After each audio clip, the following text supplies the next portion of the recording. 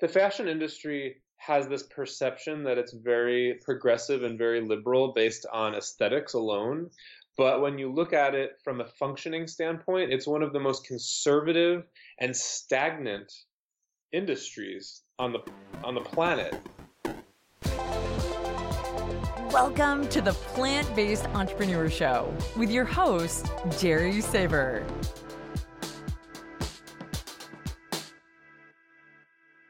Hello and welcome to episode 20 of the Plant-Based Entrepreneur Show. My name is Jerry Saver and this is the podcast for you if you're looking for inspiration and ideas on how to get started, or if you want to learn more about the skills to run a successful plant-based business. And of course, if you're plant curious or vegan, this is where you can hear the stories behind your favorite brands, find out about new ones, and stay up to date with what's happening across the entire plant-based industry. Because every week I sit down with people that are looking for better solutions to how we feed ourselves, create new materials, get around, think about the world, and yes, also dress ourselves. My guest today knows a lot about that last part. His name is Joshua Katcher, and you probably know him as the founder and designer of Brave Gentleman brand of fine vegan menswear. And he's also a professor of fashion at Parsons School of Design in New York. So this episode today is going to be all about vegan fashion, how it's evolving, where it's headed, and how to build a successful brand around it. Joshua, welcome to the show. Thank you for having me. I'm very excited to discuss some of the latest innovations and some of the reasons why the necessary future of the fashion industry is vegan. Yeah, I'm also very interested to hear your views on that. But before we get into that, can we just build a bit of a foundation around you as a person? Like, I'd like to know what shaped you, what moved you into this direction. So when did you become vegan? When did you get interested in fashion and get started with all this? It's funny because I never really imagined myself being in the fashion industry. As a kid, as a teenager, I always had a fondness for maybe some countercultural aesthetics. I was involved in the punk rock scene and the hardcore music scene, and fashion definitely played a role in identifying these subcultures. And I think I was aware of that. I knew that fashion was something important in how it could articulate identity.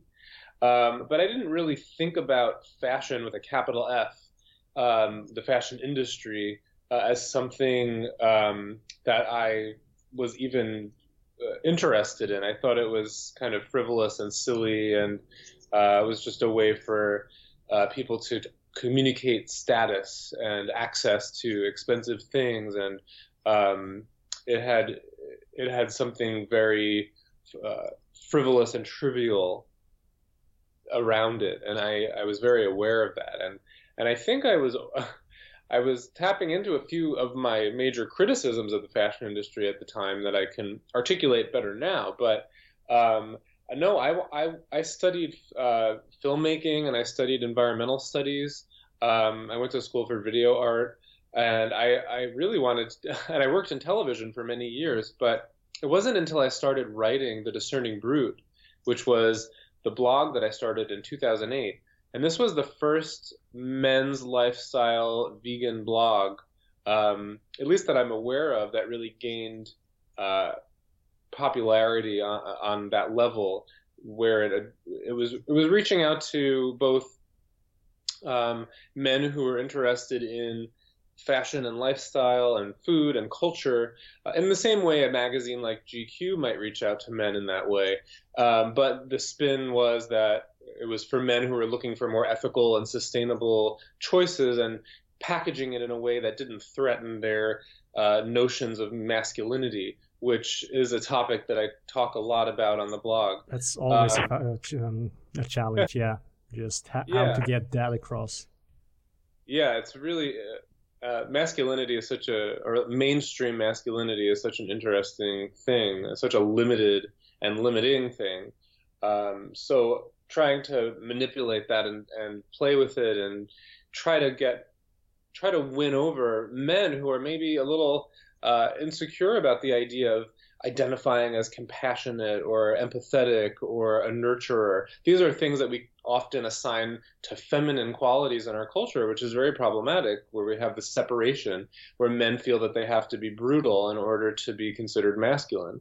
And but there are there are ways to talk about it that appeals to those people. So I really tried to frame it as about being a hero or a defender or a protector. And it, the experiment went well.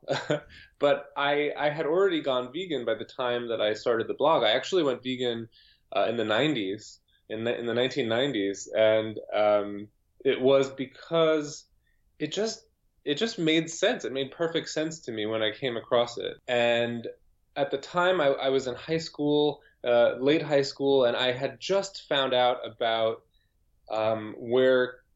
where cattle were grazing. It had never occurred to me until that point to question where my food was coming from. And I think that was a moment in my life where I also started challenging and questioning what the adults were doing. And this idea that, hey, the adults are not always right, and maybe there are some really messed up things that we're all participating in and that are passed off as normal and business as usual. And I think the food system was one of the most obvious and the first thing that became aware of. I was in an after-school club, an environmental club, and we were learning about the rainforest and why it was being destroyed. And it turned out that cattle grazing was one of the top reasons. And it kind of blew my mind that, here I am sitting in New York learning about the fact that the hamburger that I had in my school cafeteria came from South America in the rainforest. And that just seems so ludicrous to me. Why is this international system of food production happening, and what does it mean? And the moment we started looking into it, it became obvious that it was not something that I wanted to partake in. And that kind of was the first domino that fell that knocked over the rest. And I became very interested in other food issues, and my high school library had a copy of Peter Singer's Animal Liberation in it, luckily, and I was looking for information and I happened to come across it. So I took that book out and I read it, and I was riveted, and I was horrified and infuriated, and it really set a different tone. But I think I was also prepared to try to make change. I grew up reading comic books. I was a really big comic book fan, and I loved the idea of superheroes and fighting for justice and doing what's right in the face of in the face of challenges. And so this kind of was an exciting endeavor also, because it appealed to that side of me that wanted to do good in the world. And yeah. Was that kind of in parallel with you getting into hardcore punk rock music scene, or did that happen after you'd gone vegan? It kind of happened around the same time. I remember being at one of the shows, and I always identified a little bit as an outcast. I was very into art. I think a lot of my fellow students were aware that I was maybe a little bit different, especially I think some of them kind of knew that I was gay, but they didn't.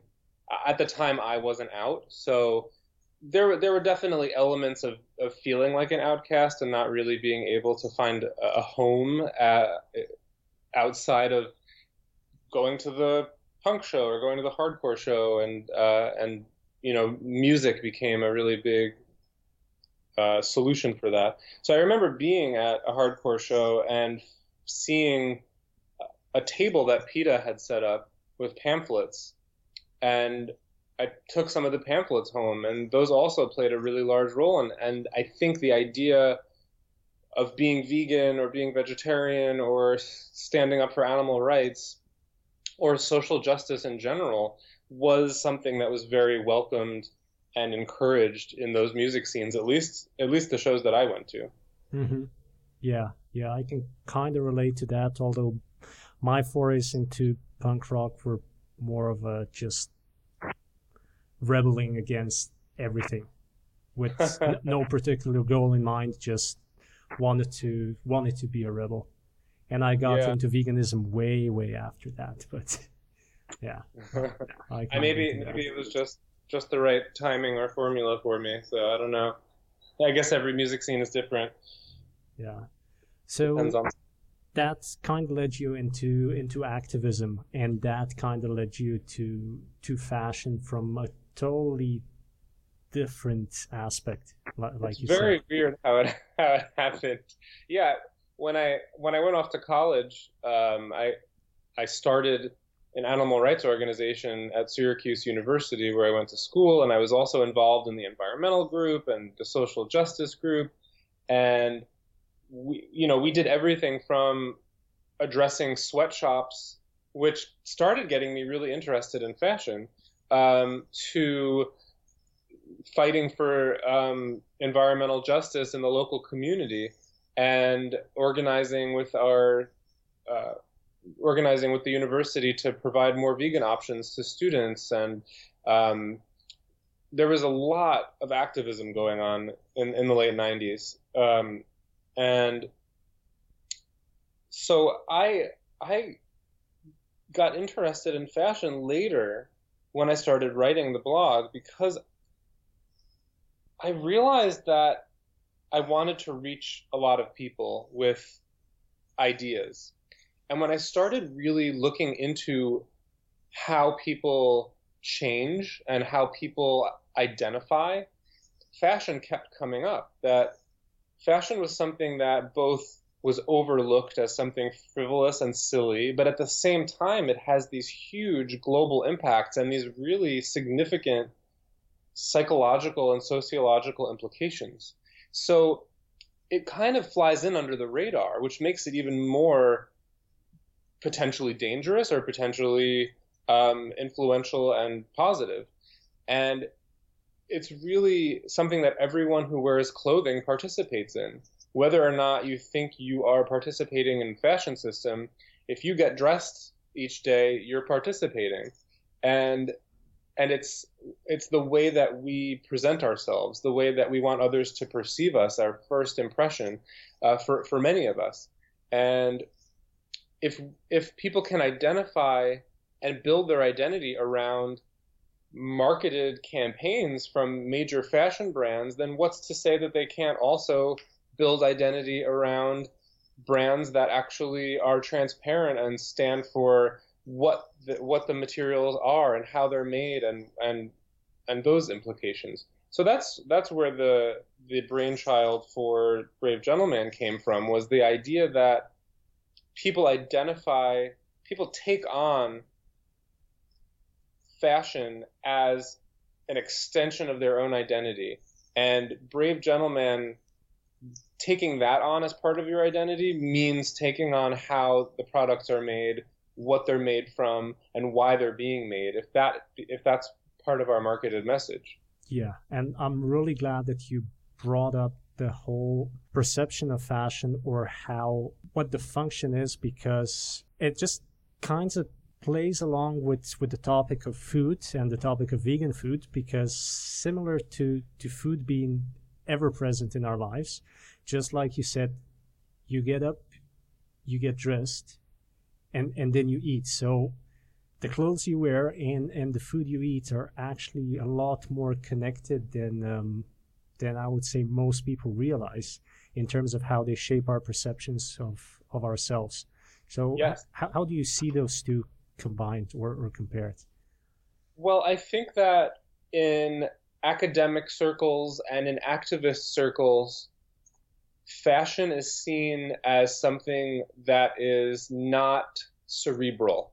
It's looked at as something that is aesthetic and materialistic, and therefore inherently transgressive, or inherently indicative of ignorance or what's a better word, vanity. Vanity, yeah.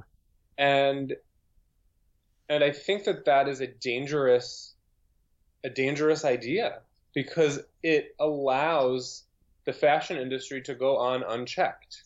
I can't tell you how many times I see people, if an investigation is released, an undercover investigation about the wool industry or the leather industry or the fur industry, for example, you get people commenting on it like, well, if people would just stop caring about how they looked, then this problem wouldn't happen.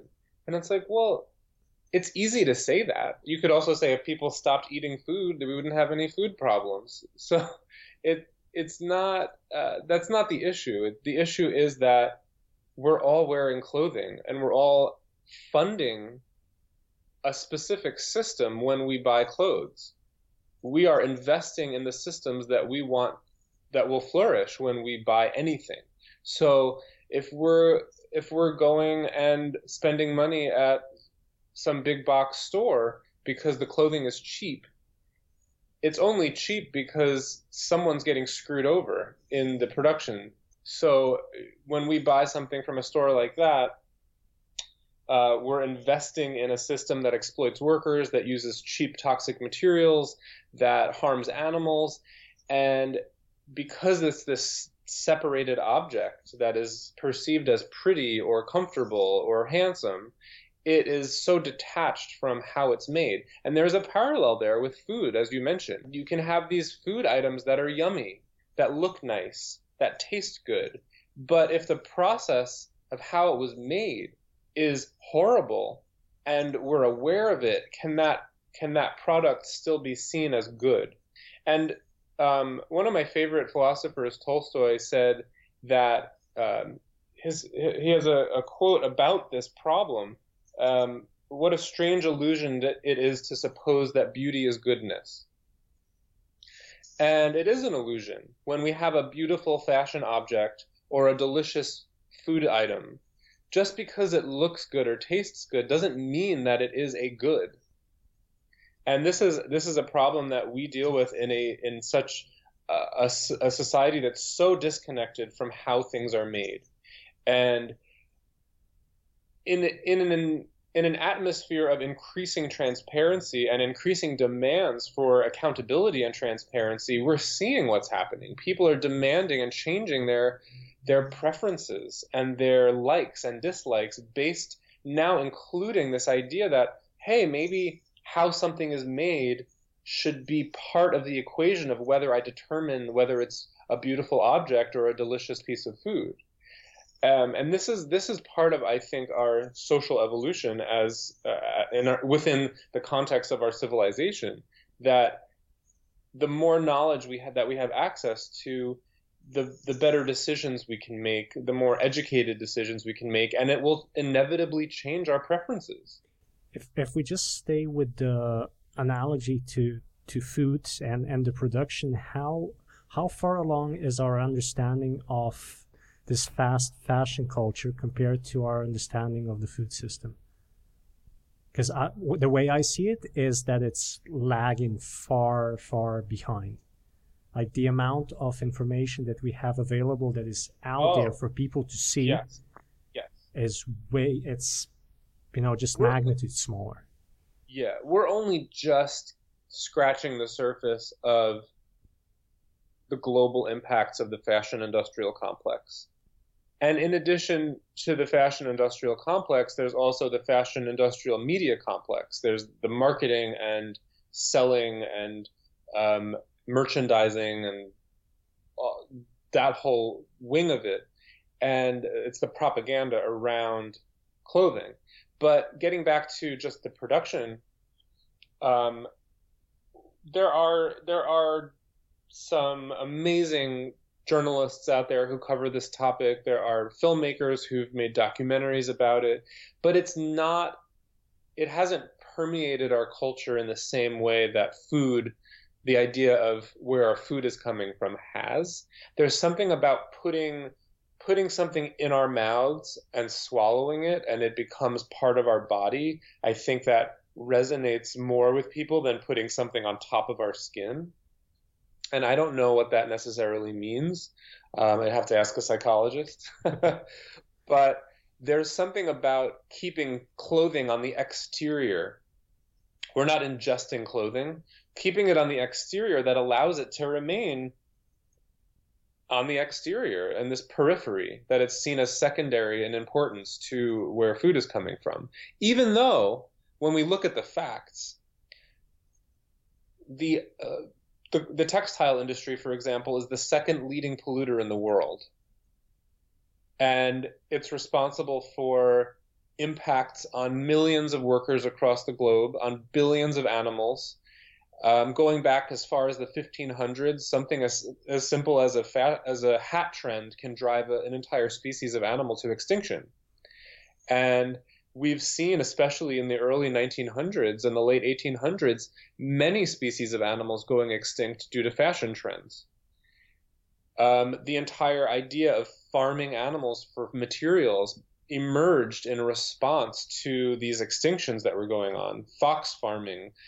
Foxes weren't always farmed. They were farmed because fox in the wild were being driven to extinction. So the demands for fashion materials is so great because what those fashion materials represent is power.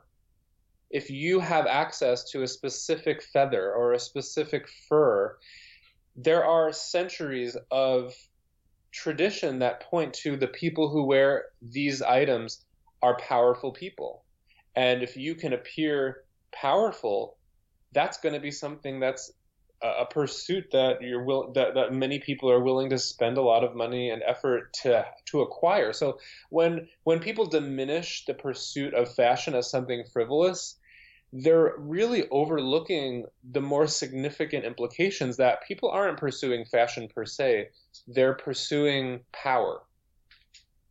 Yes. And that is where we need to look, and that is what we need to address. That why is it? And there is another parallel with the food industry. So there is a perception that the more cruel a production process, the more valuable and the more sought after those products will be. And we see that in food with something like foie gras or veal or ortolan. These especially cruel processes result in these products that represent some sort of economic status or an aspiration towards what we would consider a wealthy lifestyle or a higher class status. And the same thing is in fashion, that these materials that require very cruel processes, whether it's calfskin or fur or exotic leathers, I think it's about an ability to be perceived as ruthless. And ruthlessness is very important if you're going to be a person in power. The ability to be able to cause harm and still be able to go to sleep at night. The ability to cause mass amounts of harm, to declare war, to prevent immigrants from coming into a country when they're fleeing war, etc. The ability to be ruthless is something that we are all sort of aware of, that is something that leaders are able to do. Whether you're a CEO who can fire thousands of people en masse and destroy river systems and participate in causing global warming and still be able to go about your business, or whether you're a political leader doing similar things. And I'm not trying to say that all political leaders and all CEOs are inherently ruthless, but I think that we reward ruthless people in our culture with power. So there are all these little manifestations across, whether it's food culture or fashion culture, that we pursue ruthlessness in a pursuit of power. We pursue being perceived as intimidating, as ruthless. And that's something I think that's environmental, and we're conditioned to seek out those things. So what kind of messages are needed to change the whole discourse on this and our whole perception of power and the ruthlessness required to gain that power? I think that it's changing, and I think that one of the major problems is we're being presented an ethical lifestyle as a step down from the rewards of a non-ethical lifestyle, a cruel lifestyle. That's how the conversation has been framed for a very long time, where vegans or people who are choosing to make more ethical decisions are seen as having sacrificed pleasure. Yeah. And the perception that this lifestyle is unpleasurable plays right into the narrative that the people in power want it to. And I think the only thing that's really combating that is proof that this lifestyle is incredibly pleasurable.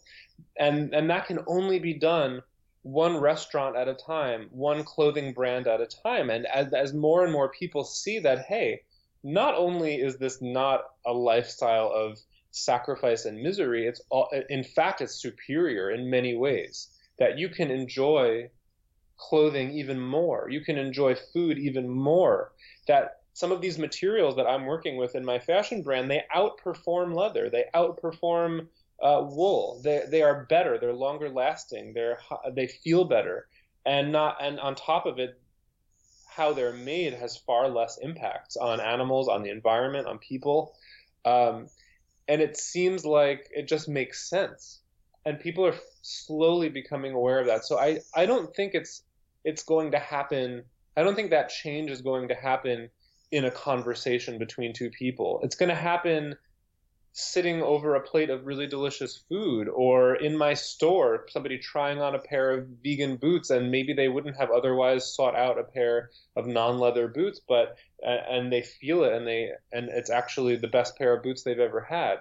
So it has to happen, I think, like that, where it has to be based on experience and based on exposure to these things. And luckily, I think that there is this tipping point that we're reaching.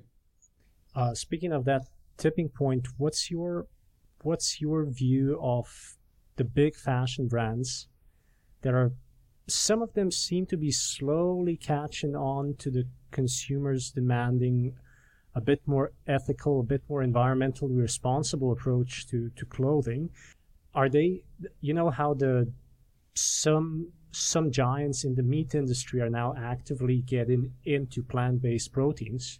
Yeah. And do you see the potential for big fashion brands to kind of do the same and just diversify into more ethical sources of materials and kind of start playing into the consumer demands for more responsibility? I hope so. I am very skeptical of big brands who claim to be doing something ethical. And I think that while there are similarities between the food system and the fashion system, there are also very big differences. And my concern is that a lot of these companies that will release a ethical capsule collection, or it's for marketing purposes mostly. It's not necessarily an earnest desire to change the way the business is done. Mm-hmm. Fashion, the pursuit of fast fashion, these massive volumes of clothing that get made, it can only function given a very specific set of circumstances. And those circumstances are cheap labor, mass production of materials. And the only way to make money doing that, if you're paying every worker fairly and you're using carefully made organic plant-based materials that are grown on fair labor farms, and it becomes so expensive that you're talking that every fashion company would have luxury prices. There's a really big misunderstanding when people ask me, for example, why do your clothes cost so much? And they think that I'm somehow duping them into making a ton of money off of them. And the truth is that I'm marking my stuff up just enough where I can cover my overhead, pay my staff, and be able to make more things. I'm not getting rich. I'm not getting rich doing this.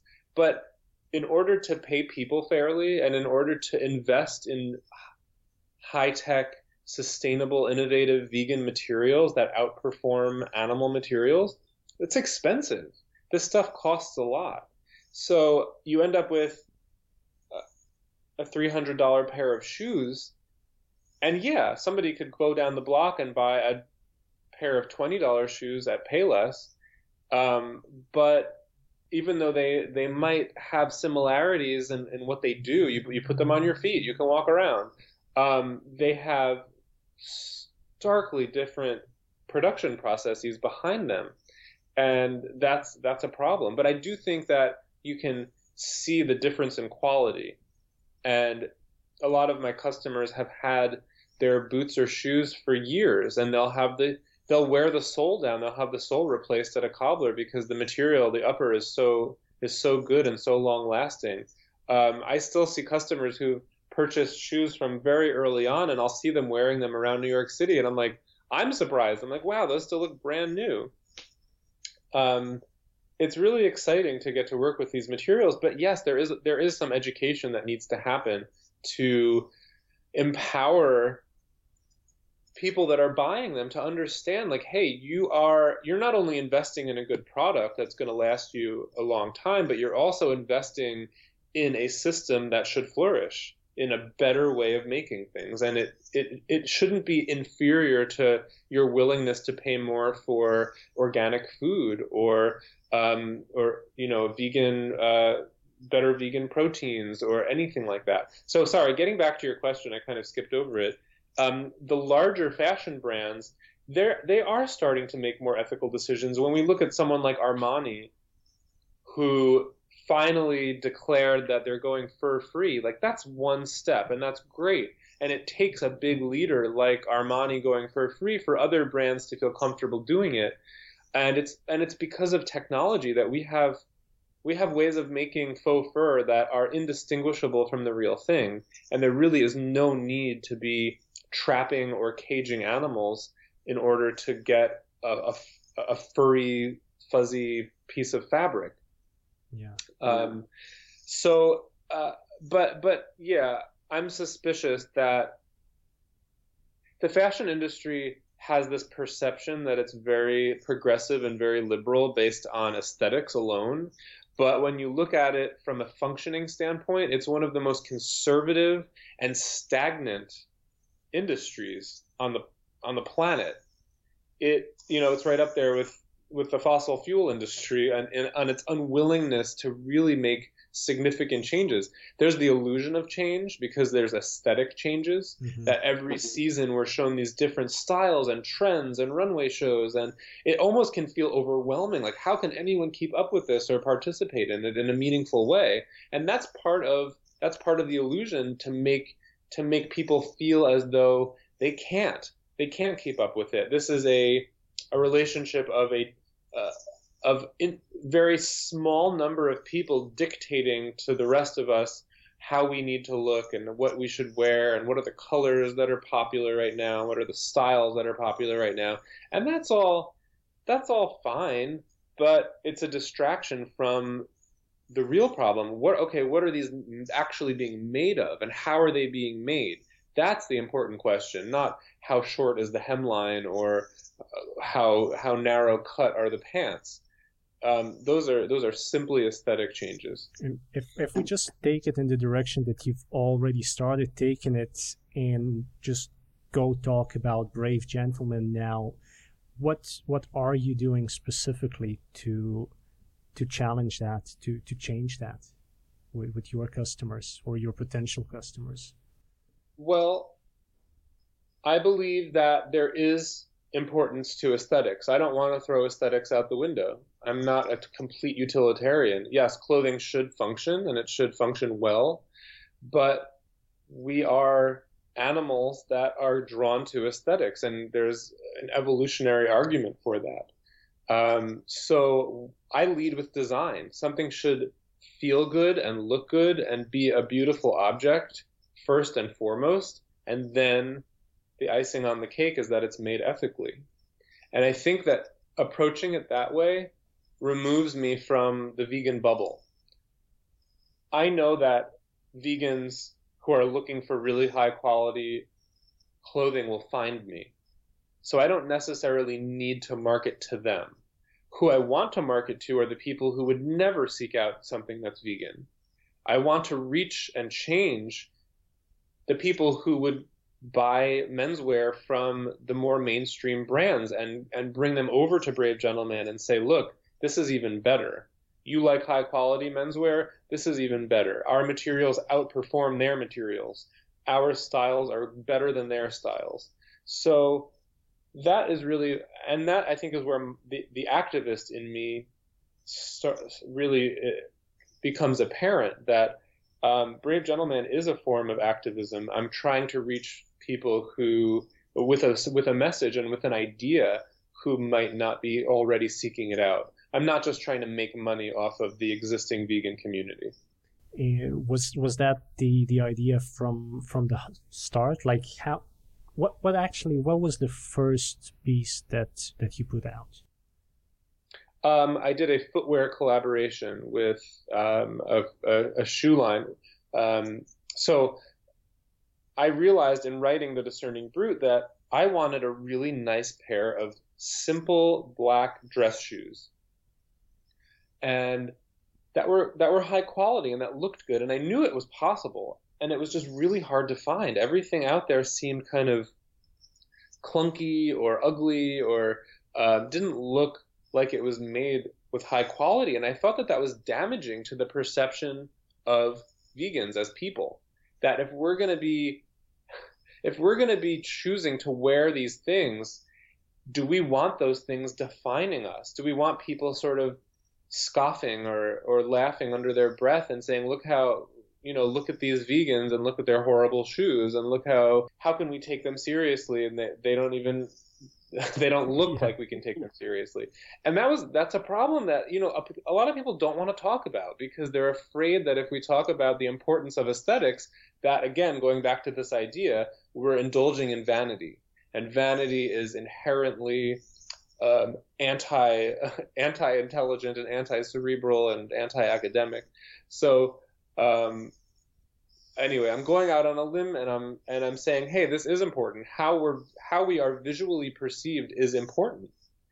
And there's a lot of research to back up that if you present yourself aesthetically in a very specific way in different situations, you're likely given much more clout. If you show up in a business suit to an interview, you're going to be taken more seriously than if you show up in a pair of sweatpants and a t-shirt. We all kind of know this in the back of our mind, but we're unwilling, many of us, especially in the activist and the vegan community, we're unwilling to make that jump over to the perception of our cause and the perception of our movement from aesthetic terms. Sorry, I forgot what the question was. The question was about your first products. You were talking right. about the shoe line and collaborating with someone. Right. So I wanted to make a pair of really great shoes, and I reached out to Novakas, which was an existing shoe brand, and they're based in New York, and they're friends of mine. And I said, hey, I want to make a really expensive, like high-end, well-made men's shoe, and I want it to be perceived as such. And let's collaborate. Let's do something. And they agreed, and we released a very small collection of shoes, and it went really well. We sold out, and then we did the next season, and we introduced more styles, and then that sold out. And at first, we were starting with very small production runs. And to this day, that relationship is ongoing. My entire footwear collection is a collaboration with Novakas, where I design the shoes, I pick out the materials, and I work with them. They work with the factory in Europe, and they do the quality control and all of that. And the collaboration has been really fruitful and really exciting to see it evolve. And then because we had this footwear line, I was able to then say, okay, what else should we do? Let's do belts. Let's do wallets. And then in the back of my mind, I always wanted to do a really well-made vegan suit, because I knew that in the world of menswear, there's so much emphasis placed around wool and cashmere and leather. These materials really define mainstream menswear. And it's just because of marketing. We're told that these materials define quality. When you hear marketing coming out of the leather industry, they've put a lot of money and effort into owning words like authentic and real and genuine, and that really doesn't mean anything. If somebody looks at the back of a belt and it says 100% genuine leather, they've been conditioned to interpret that as this is high quality. Yeah. This means that this is good. But there are materials that are better. And it's just a matter of marketing and reaching people and getting them to understand that. So I wanted to make a vegan suit. And that took a lot of time and research and really understanding how a suit is made. And that was a huge learning curve for me. And I made a lot of expensive mistakes. At first, I was working with a factory in Italy, and I had to supply them with everything down to thread. The exterior material, the lining, the interlining, the shoulder pads, the buttons, the thread. It's just crazy. You don't think about how many ingredients go into an article of clothing, especially something like a men's suit. There's so many parts. And often the factory supplies a lot of those parts, and the company will just show up with their exterior shell fabric that they want to work with, and the factory will supply the rest. The problem is that a lot of those materials that the factory will supply are wool or silk, and because I'm unwilling to work with those materials, I posed a problem to a lot of the factories that I would want to work with, where they said, this isn't worth it. You're disrupting our production process too much, and we can't work with you. So it took a long time to finally find a factory here in New York City that was willing to work with all the different materials that I was replacing and still make high quality suits that were relatively affordable in comparison to other high quality suits. So the entire brand is an ongoing experiment and learning process. I'm always learning new things. I'm always improving. I'm always trying to make things better and more efficient and more high performance. And I'm always trying to bring in new materials that are on the cutting edge when things first become available that I think would be appropriate to use. I would love to be able to use more of them. Like what? I'd really like to know what kind of materials you're using right now, and what are you excited about for future products? Well, the thing that I'm most excited about right now that we have in production is our future wool, which is made from recycled cotton and recycled polyester that's diverted from the waste stream in Brazil. There's a mill that I'm working with in Brazil, and as I discussed earlier, textile waste is a huge problem. It's one of the top contributors to pollution in the world, and they figured out how to tap into the waste stream, that as things move towards landfill, they can pull from it. And what they've done is they've started pulling all the cotton and all the polyester out of the waste stream, whether it's t-shirts or bedding or you name it, other pieces of clothing, and then they color separate it. So it's a dye-free process. So the things already come with the existing dye that they have, and then they grind it back down into fiber and spin new threads with it.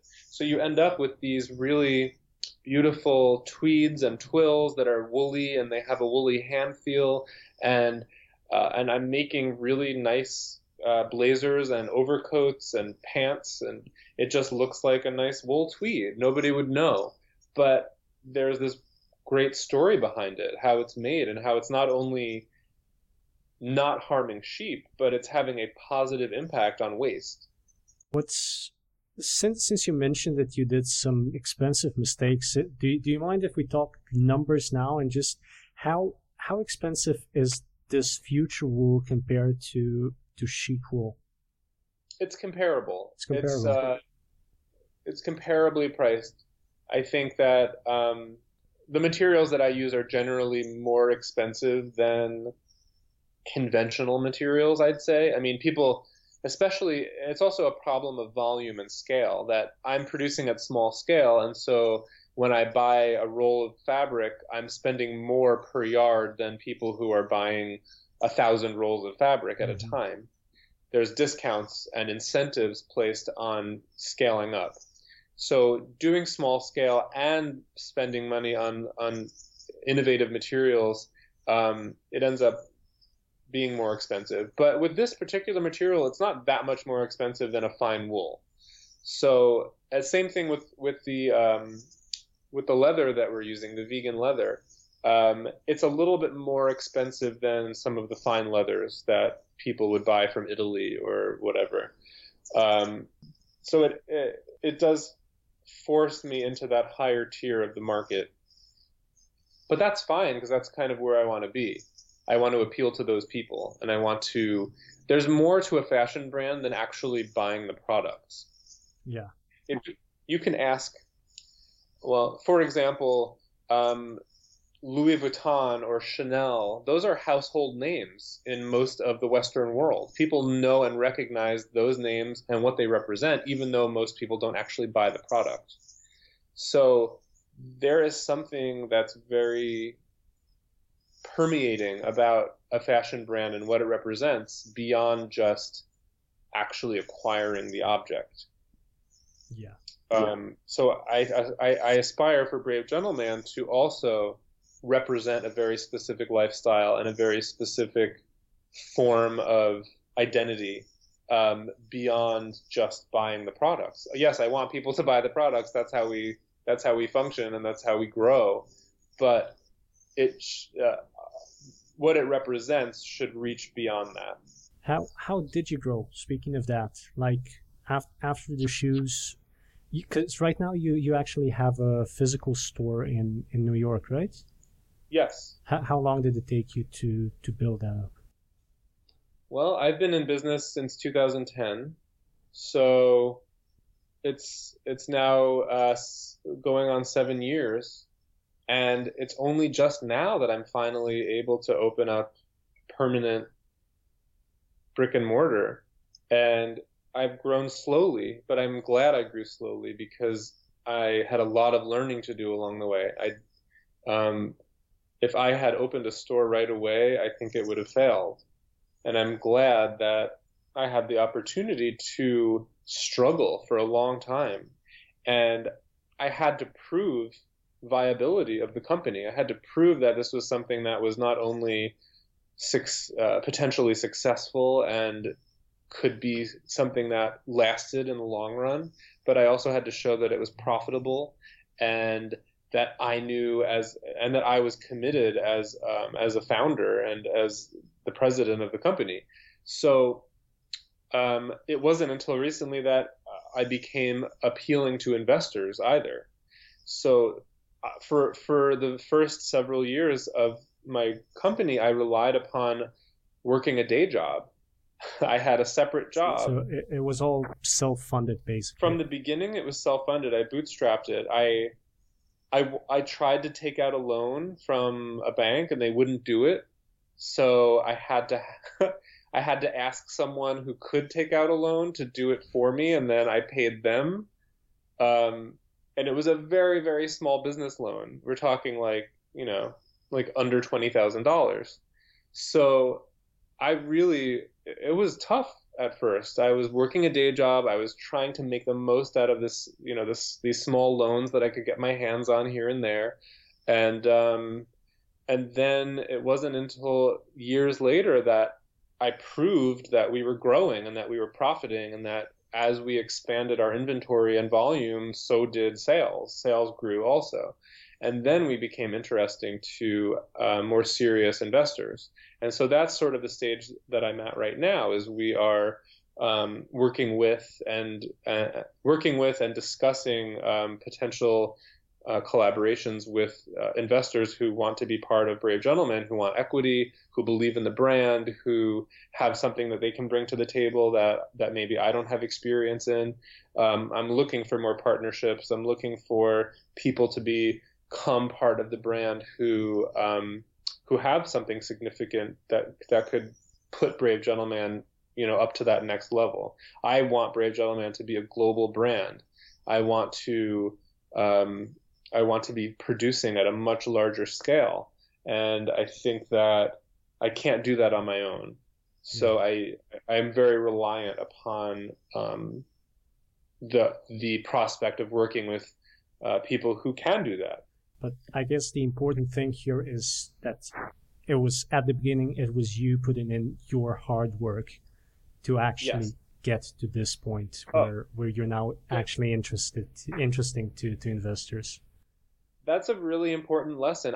There were so many times where I was convinced I was going to quit, where I said, okay, I can't do this anymore. I'm on the verge of being broke, and I can't continue making this company work while working a day job, and who knows if this is even going to pan out in the end. Like, I'm done. And there are a lot of scary moments like that, and I think that is shared among a lot of entrepreneurs, where there's always that opportunity to quit, and there's always reason to quit, but you don't, and you push forward and you go ahead, and then you get through it, and then you come out even stronger and even better. And I think that is the difference between somebody who is inherently an entrepreneur, who's willing to kind of be a little bit crazy and take those big risks, because there is no guarantee that it'll work out. No. It might fail. And looking at statistics, a lot of and most startups do fail. But we're not failing. And that's been really exciting to see, is we're one of the lucky ones. And I don't think it's just luck. It's also really understanding I what we're don't think doing. it's ever really just luck that gets you through that. You know? No, I mean, I think you could probably find one or two cases of people who just fell into something very lucky, but I'd say 99% of the cases, no, it's about research and hard work and consistency.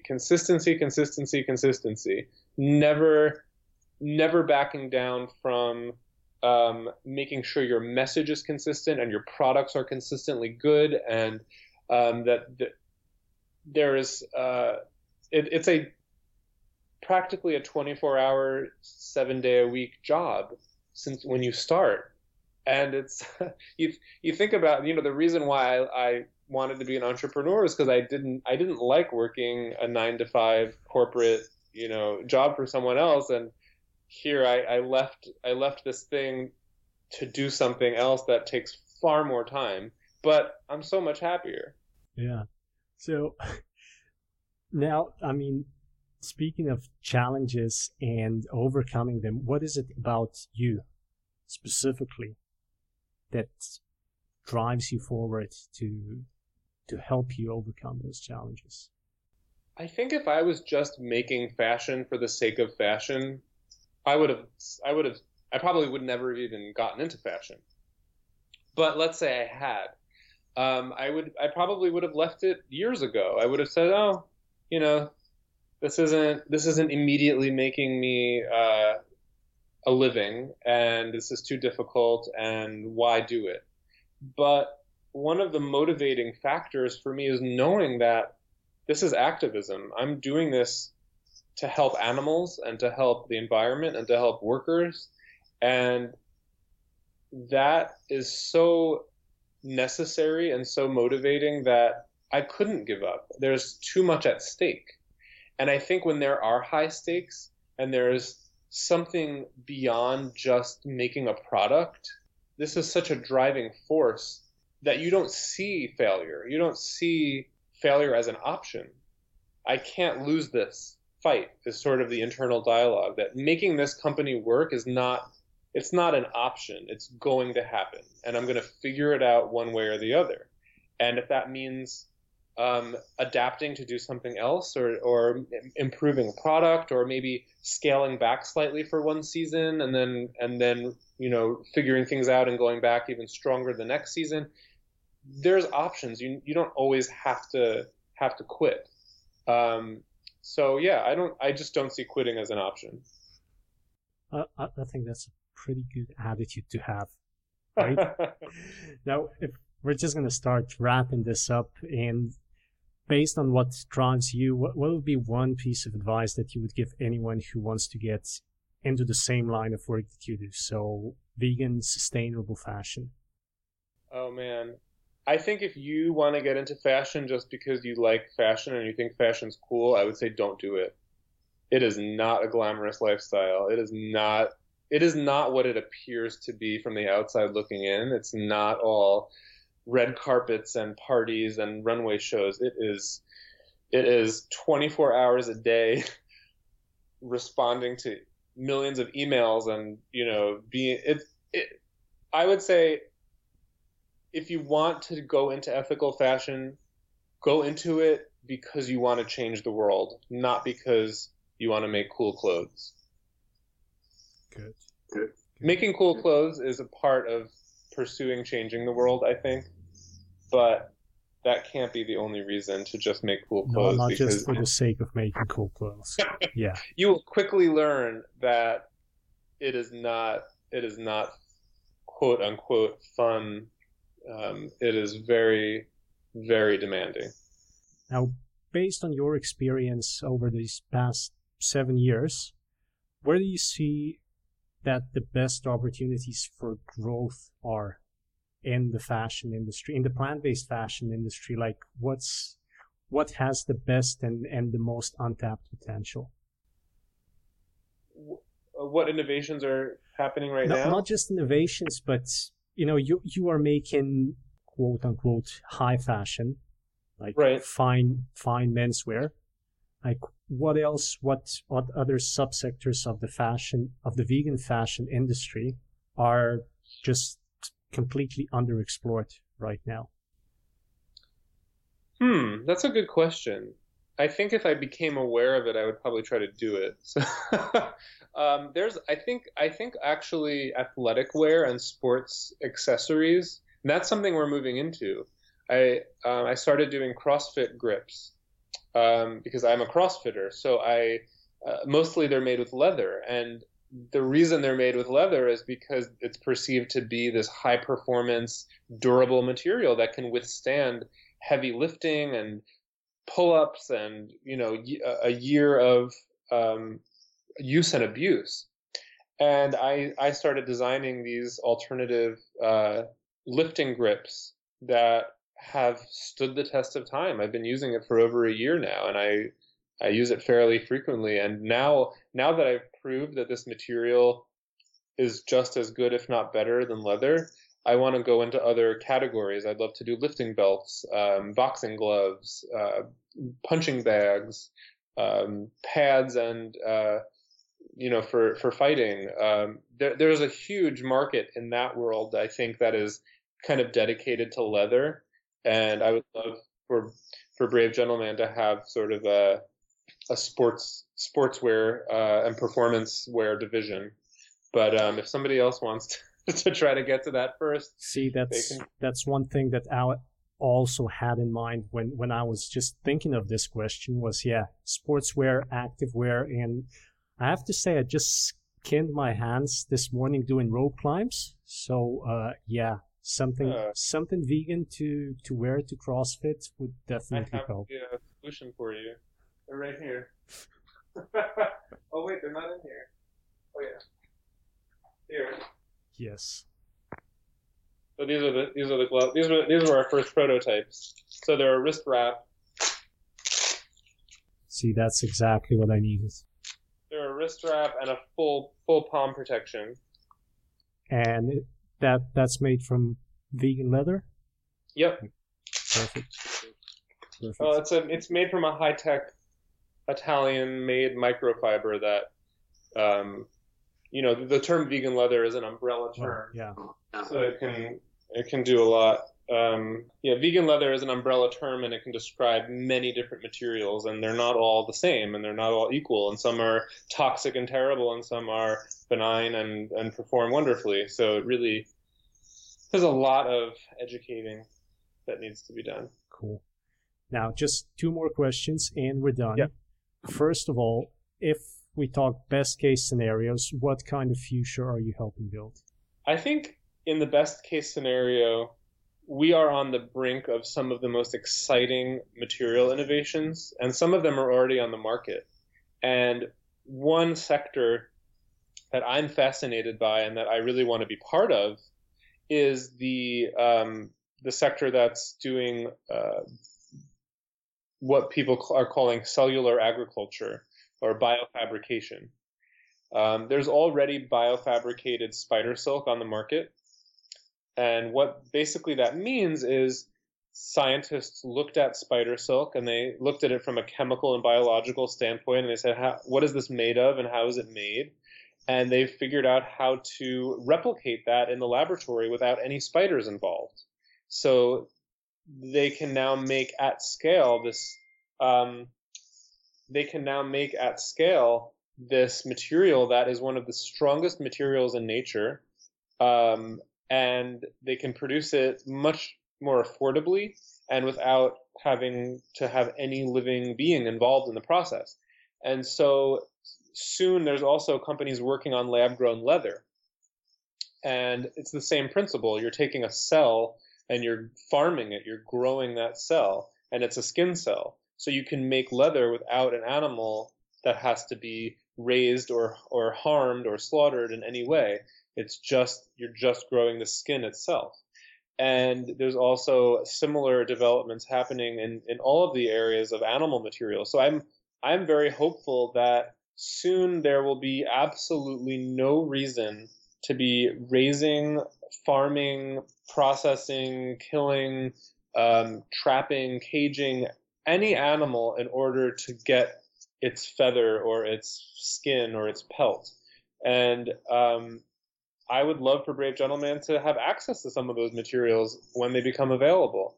I think for some vegans it's a gray area, but I don't see it as a gray area at all. I think that if we can help prevent billions of animals from being killed for their materials, for their skins, for their hairs, and we can just grow those materials directly without involving them at all, that's an obvious solution. Yeah. Awesome.